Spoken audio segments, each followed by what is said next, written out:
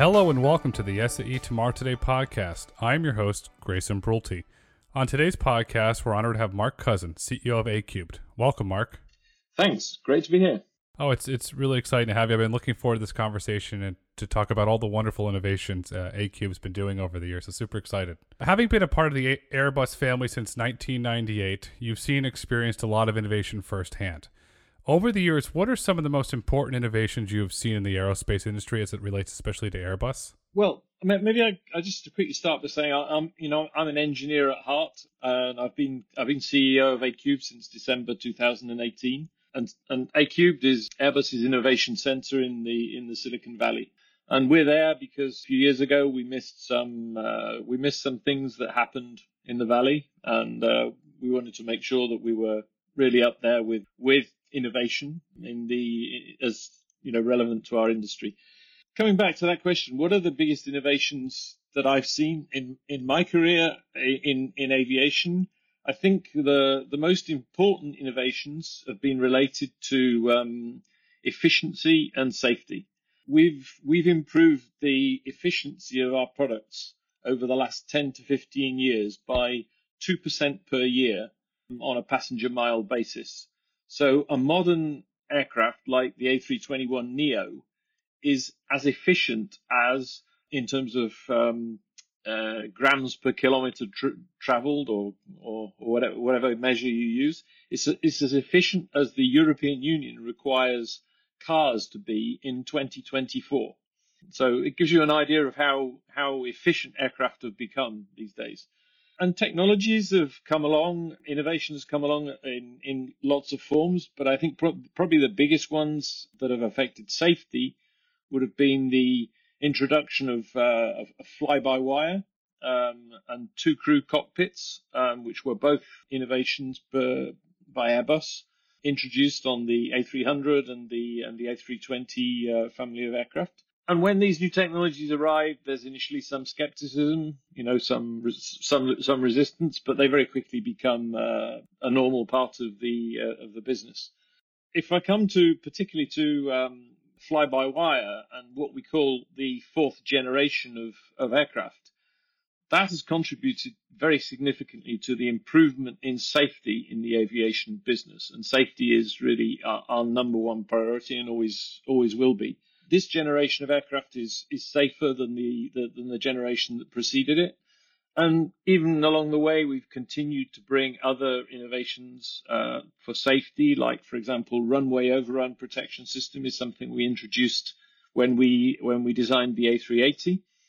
And it's a system that makes sure that the pilot doesn't run off the end of the runway. And it's actually very simple. It's a system that is calculating the energy that the aircraft has right from the point where the pilot can see the runway. So it's calculating the speed, the height, and just calculating whether it thinks the aircraft can stop.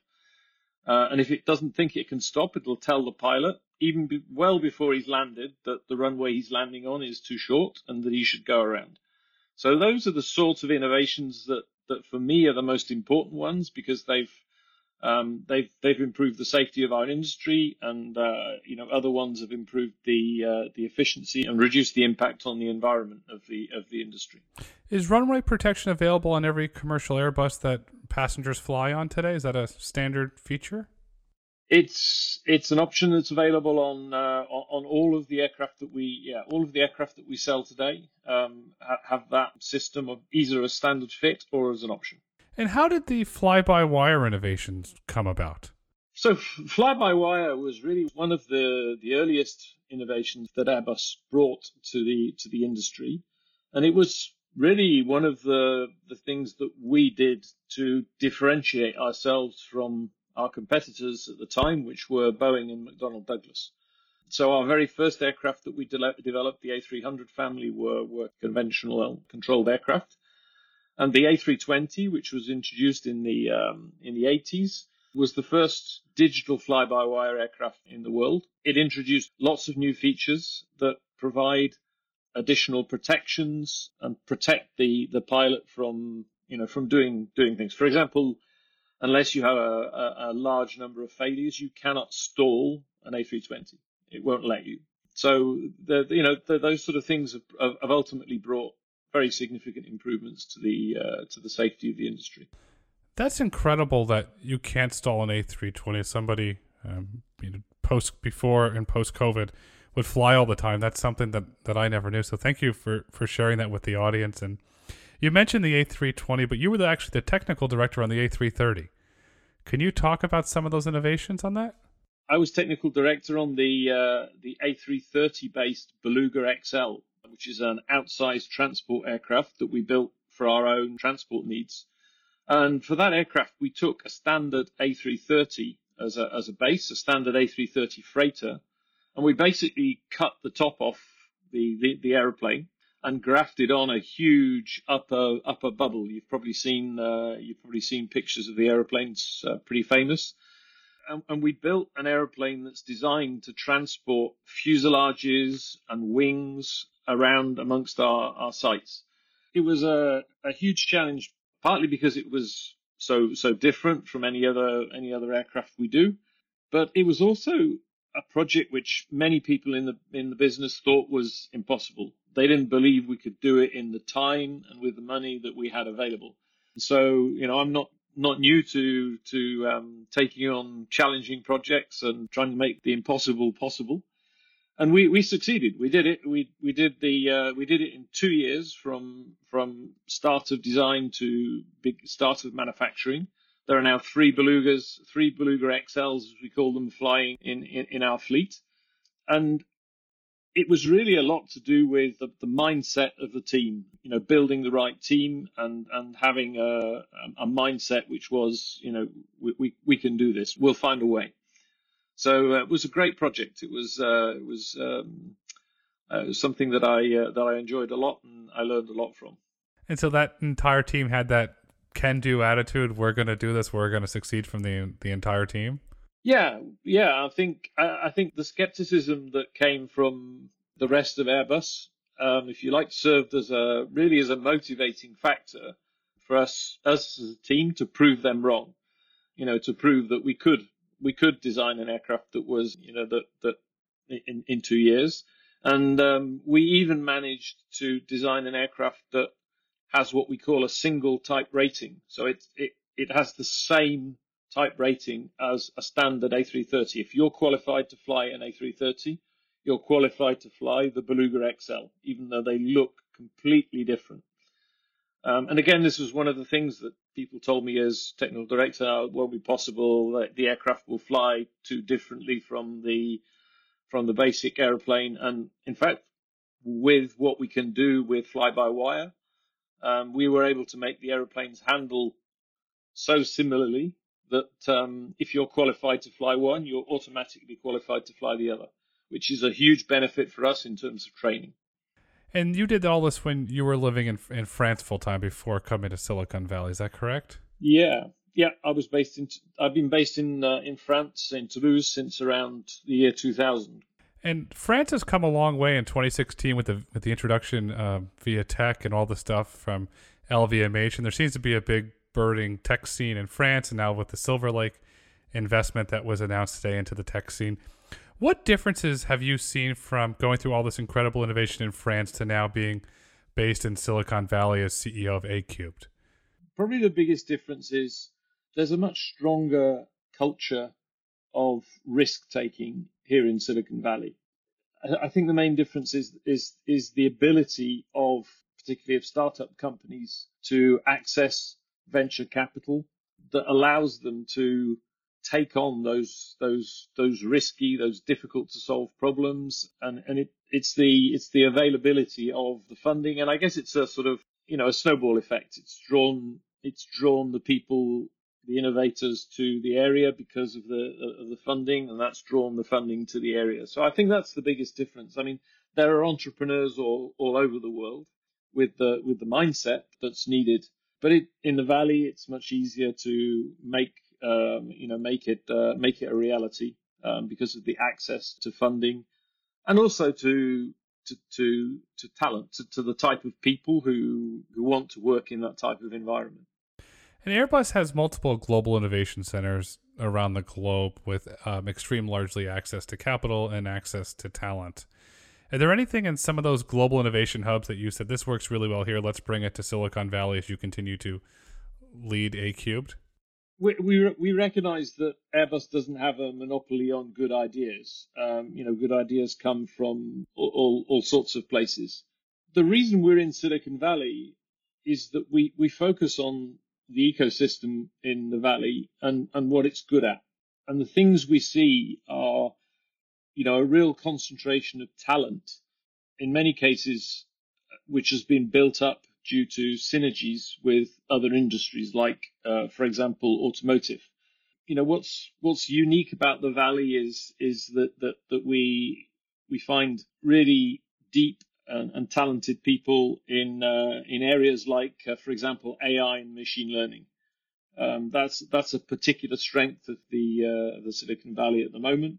And that's been driven by the huge investment that automotive has made in trying to develop autonomous cars over the last 5 years.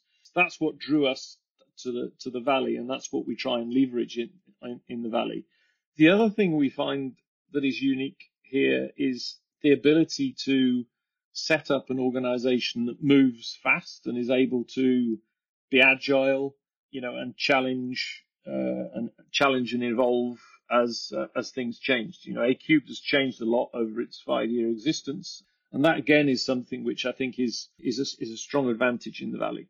Obviously, the competition for talent is pretty intense, but we've demonstrated that we're able to attract that talent and to accelerate the development of these new technologies for the aviation industry.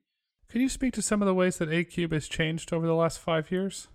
A Cubed started out driven by some of the things that happened in what you might call the new space industry. So, with SpaceX and companies like that did things that we thought were impossible.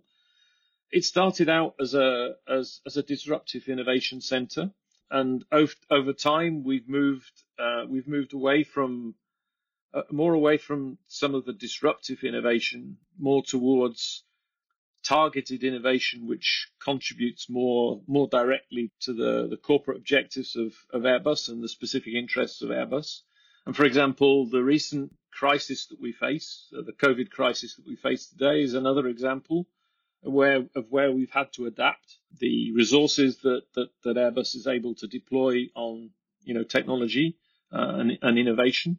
And we've had to adapt our projects to support the goals of the company. So, the basic spirit has stayed the same, but what we actually do has changed. Obviously, some projects we've launched projects, we've run them to a conclusion, or some projects we've run and stopped because we saw they were not going to achieve what we were looking for. So we've been involved in all sorts of things. We've done everything from flying taxis to blockchain projects and so on. And our current focus is very much now around machine learning and artificial intelligence. And there's a clear trend here that Airbus and A Cubed in general just constantly continue to innovate. And there seems to be also a trend where Silicon Valley is changing. And I want to read you something that Marc Andreessen recently penned.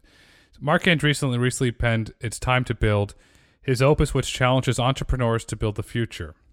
In the essay, Marc states the following: "Where are the supersonic aircraft? Where are the millions of delivery drones? Where are the high-speed trains, the soaring monorails, the hyperloops, and yes, the flying cars?" Do you think Marc's call to move away from software to build will change the valley, since he wrote the famous paper, "Software is Eating the World," and now he's writing another one saying it's time to build? And for a long time, there was venture capital decks, software. Do you think that we're going to see this movement towards build? And will that have a positive impact on Airbus and A Cubed, since if the valley moves to building things? I think Silicon Valley has been quietly exploring what I would call new aerospace for quite a few years now. Both the large tech organizations and startups.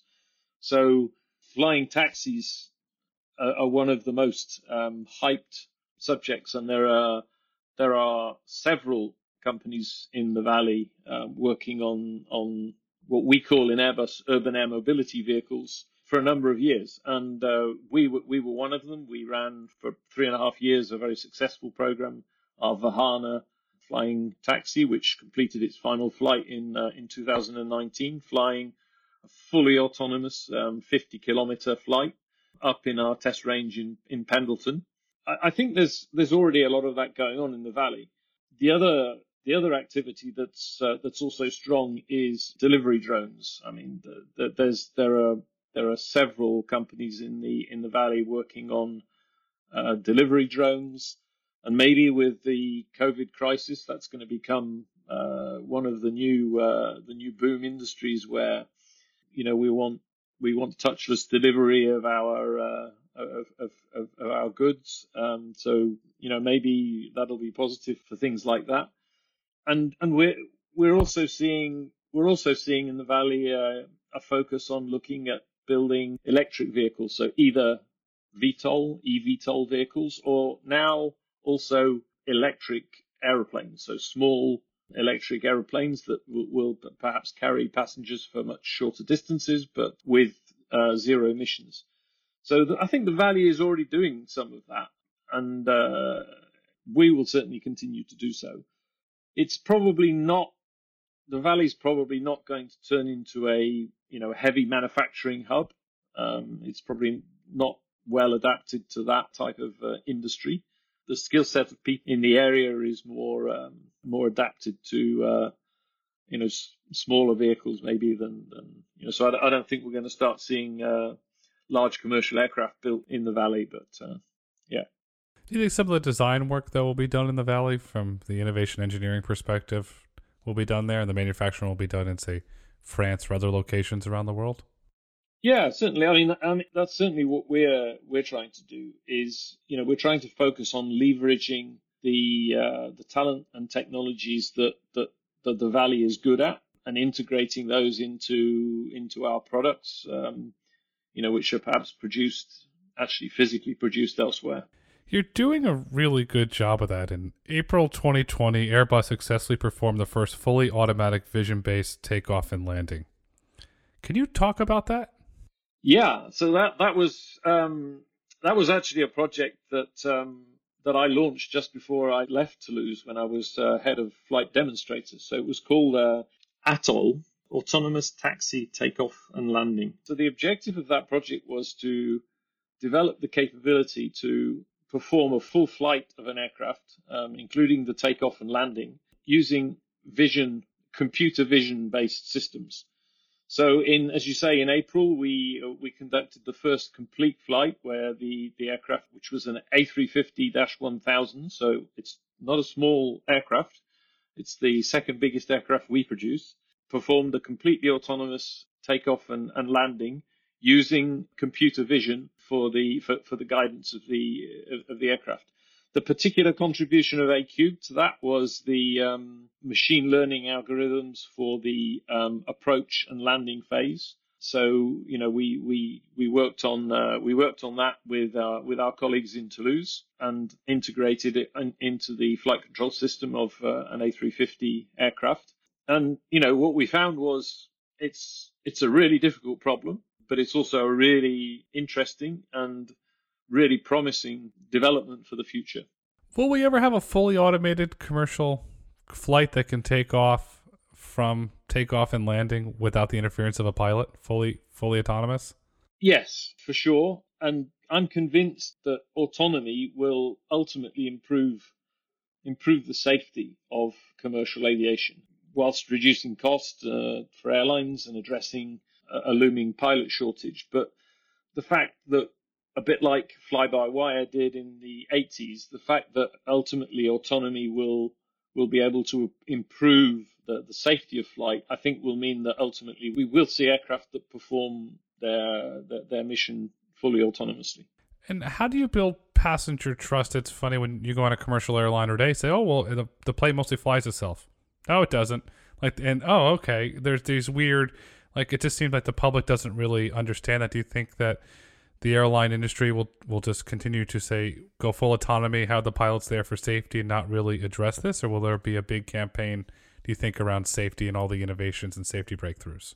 It will be something that will happen gradually. I mentioned earlier on, one of the early innovations that Airbus introduced was the migration from the 3-crew cockpit to the 2-crew cockpit. So that was done with the A300 when we went from 3 crew to only 2 crew on board. And we also, at the same time, went from having 4 engines to only 2 for flying over the oceans.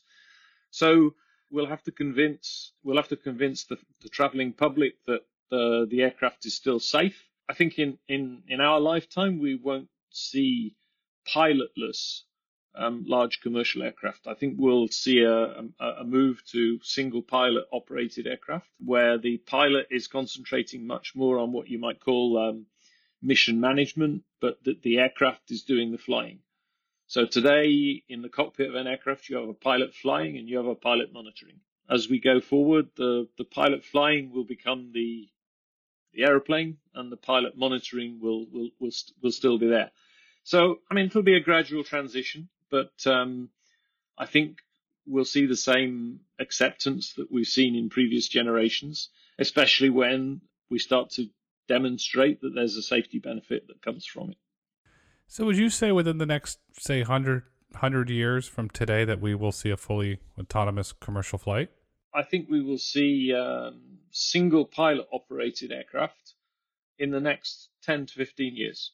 And that seems that would benefit everybody because with the pilot shortage that the commercial flights can continue to operate with that. Yeah, so this is one of the drivers. My figures are a little bit out of date now with the COVID crisis, but before the COVID crisis, we were facing a situation where in the next 20 years, we would need to train 600,000 new commercial pilots, which is more than double the number of commercial pilots that we've trained since the beginning of the jet age. And we really don't know how to do that sustainably.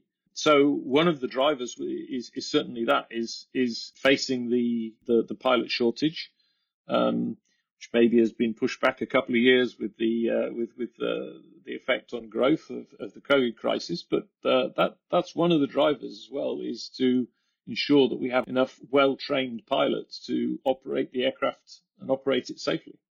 As we accelerate towards autonomous flights, how's Project Wayfinder fitting into all this? So yeah, Project Wayfinder is one of the what I would call the building bricks for our roadmap towards single pilot operation of aircraft in the future. As I said, it's really focused very heavily on developing the vision-based systems, which will replace the need for the pilot to be looking out of the window and navigating the aircraft either on the ground or in the air visually. But there are a number of other bricks that we need to have in place that will make single pilot operation both viable and safe that are being developed in other parts of the industry. So, the cockpit of a single pilot operated aeroplane will look different from one that's designed for 2 pilots. The human machine interface, is very, very important. That's something we've learned from previous changes. So there are teams working on the human machine interface, and we'll need to have, autopilots which are much more robust, which can cope with more or less anything. So there are a number of other building blocks, but the one Wayfinder is focusing on is if you like replacing the vision function of the pilot, not only for navigating the aircraft, but also, for example, for sense and avoid. So if the aircraft encounters an obstacle, which could be a drone, it could be another aircraft, then the systems will have to be able to perform avoidance maneuvers better than a pilot can do today. Is drone interference still a big problem? I remember when down in San Diego with the military base and the commercial passion, there's all this drone interference that's right there on the Coronado Bay. Is that still a trend that pilots are having to experience and run into with drones getting in the airspace?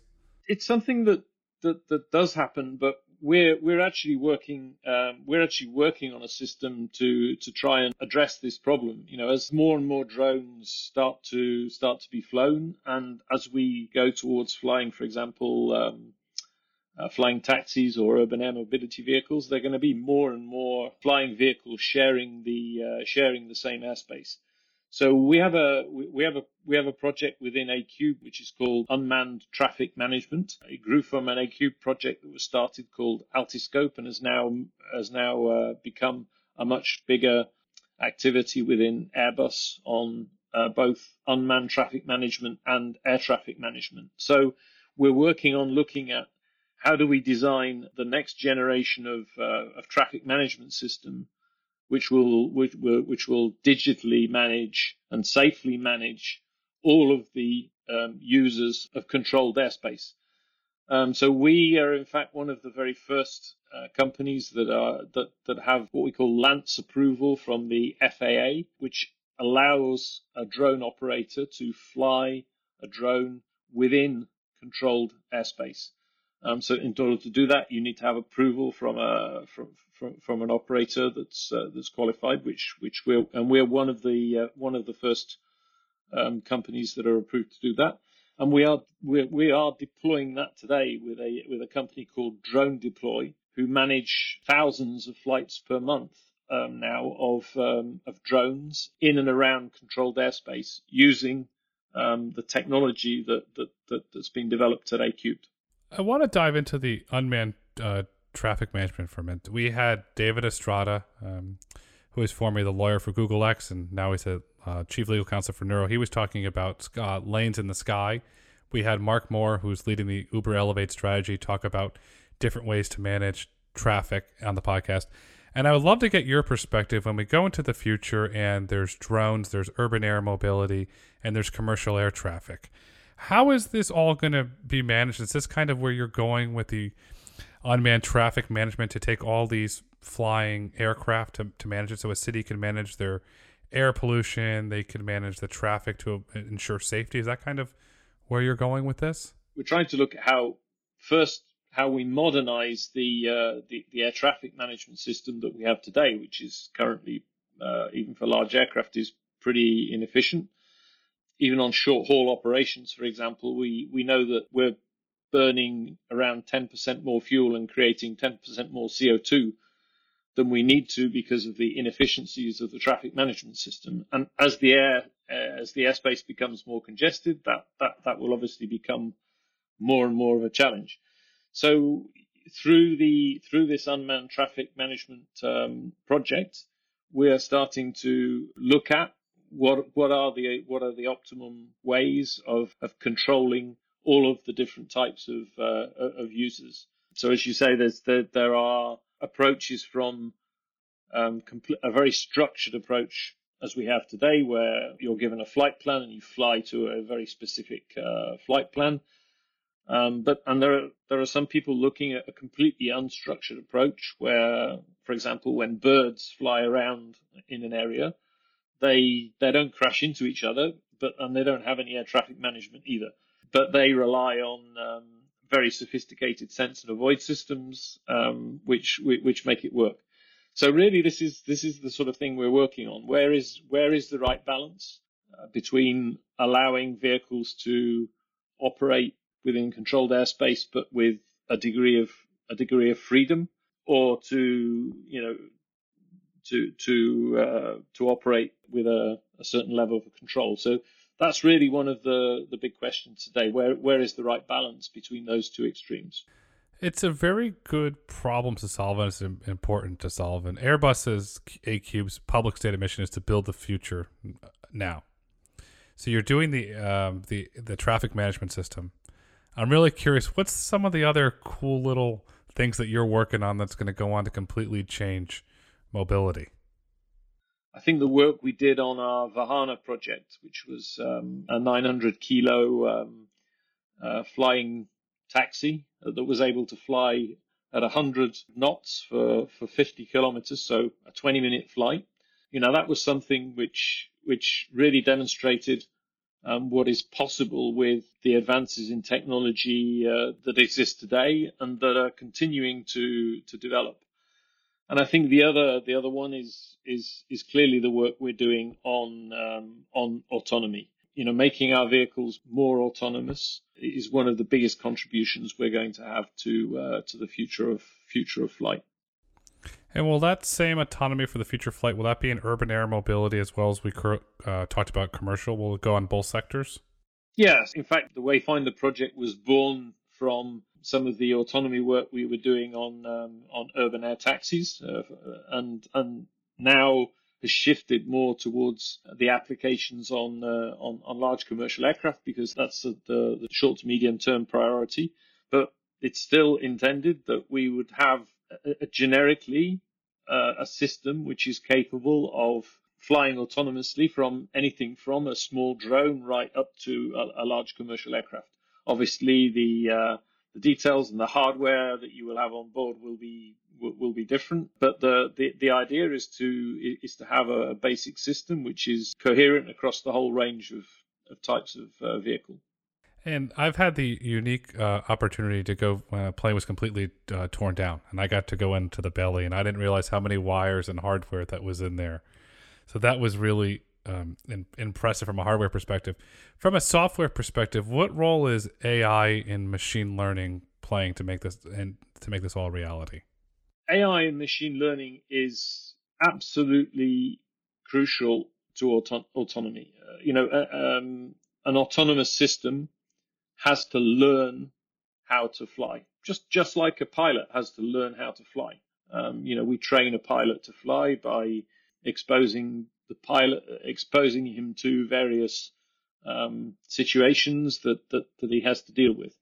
And with machine learning, we have to do the same. We have to train algorithms to respond in a correct and predictable way to a whole variety of situations. So one of the challenges we face today is that in order to do that, we also need to collect vast quantities of data. We're talking about petabytes of data that we need to collect. So, hundreds of thousands or even millions of scenarios that the machine learning algorithms will have to be trained on so that we are sure that in real life the aircraft can cope with any situation that it will see. And in fact, this is the challenge that the automotive industry have found is slowing down the development and deployment of autonomous cars. Is that the environment that the car operates in is so complex. The human brain is very good at interpreting complex situations, even ones that it's never seen before, whereas the machine learning algorithms, need to be trained. So, I mean, we think we're making a lot of progress, and there are probably less variables in the sky than there are on the ground. So maybe we'll get there first. Who knows? Who knows? And I think you probably will get there first. And as we look to wrap up this conversation, I would love your thoughts on what does the future of commercial aviation look like in the next 10 to 15 years? And I'd like to also know, what does the future of urban air mobility look like in the next 10 to 15 years? The future of commercial aviation. I mean, Airbus is extremely conscious about climate change and our responsibility to society and to future generations. So a lot of our effort is now focused on looking at the next generation of aircraft, which will be much lower in terms of emissions, and ultimately with the ultimate goal of building zero emissions aircraft. So I think that's the sort of flight path that we're on now.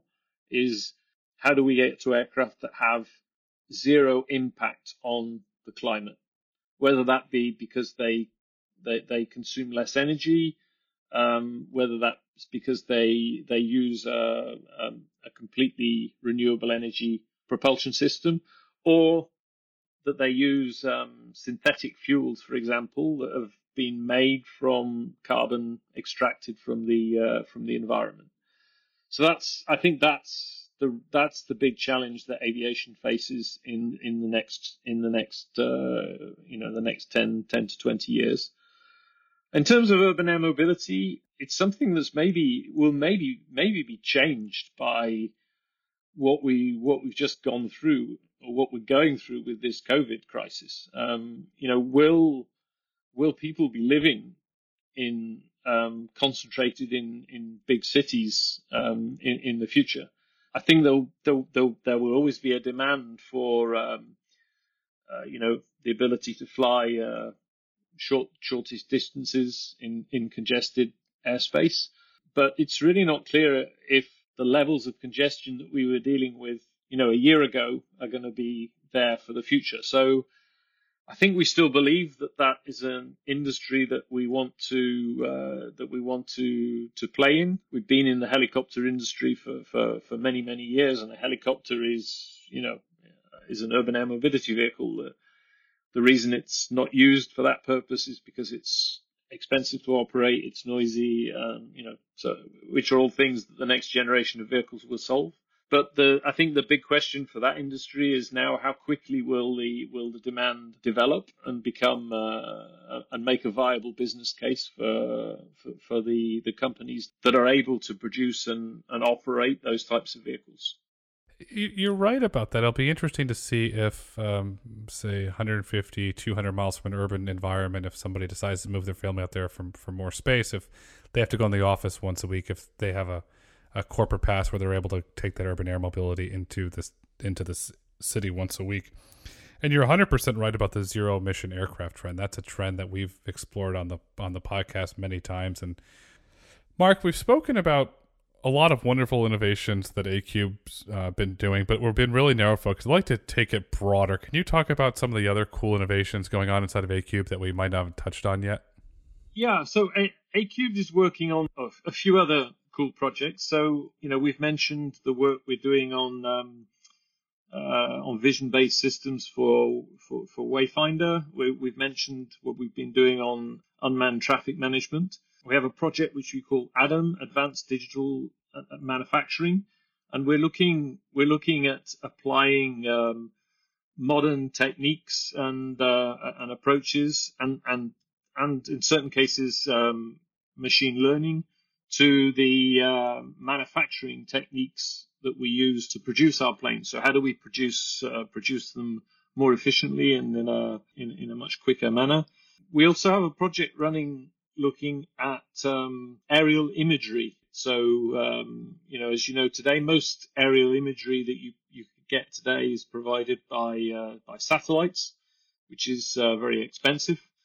And we're looking at a project which is looking at ways of dramatically reducing the cost of aerial imagery that might be used by companies to manage oil and gas fields or agriculture or whatever. So there's lots of interesting stuff going on. Is the aerial imagery, is that you're connecting it to a drone? Are you building the hardware or the software, or how are you going about the aerial imagery?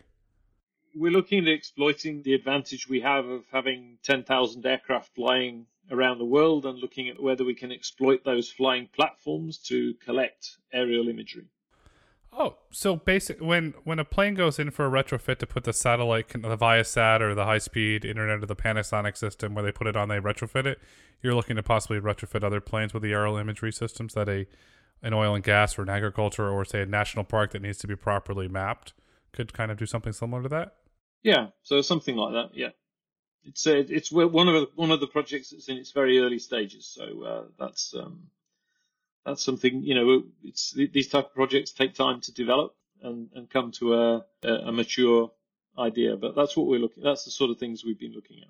And then when the projects get mature, do they graduate to Airbus Corporate? Yeah, so that's obviously our goal, is that as we build a project, we try and find a sponsor, if you like, or a customer within the Airbus organization as early as possible within the project's life.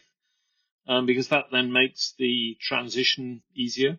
Because at some point, these projects have to, they have to be incorporated into aircraft products or Airbus products, and that's not something we do at ACube.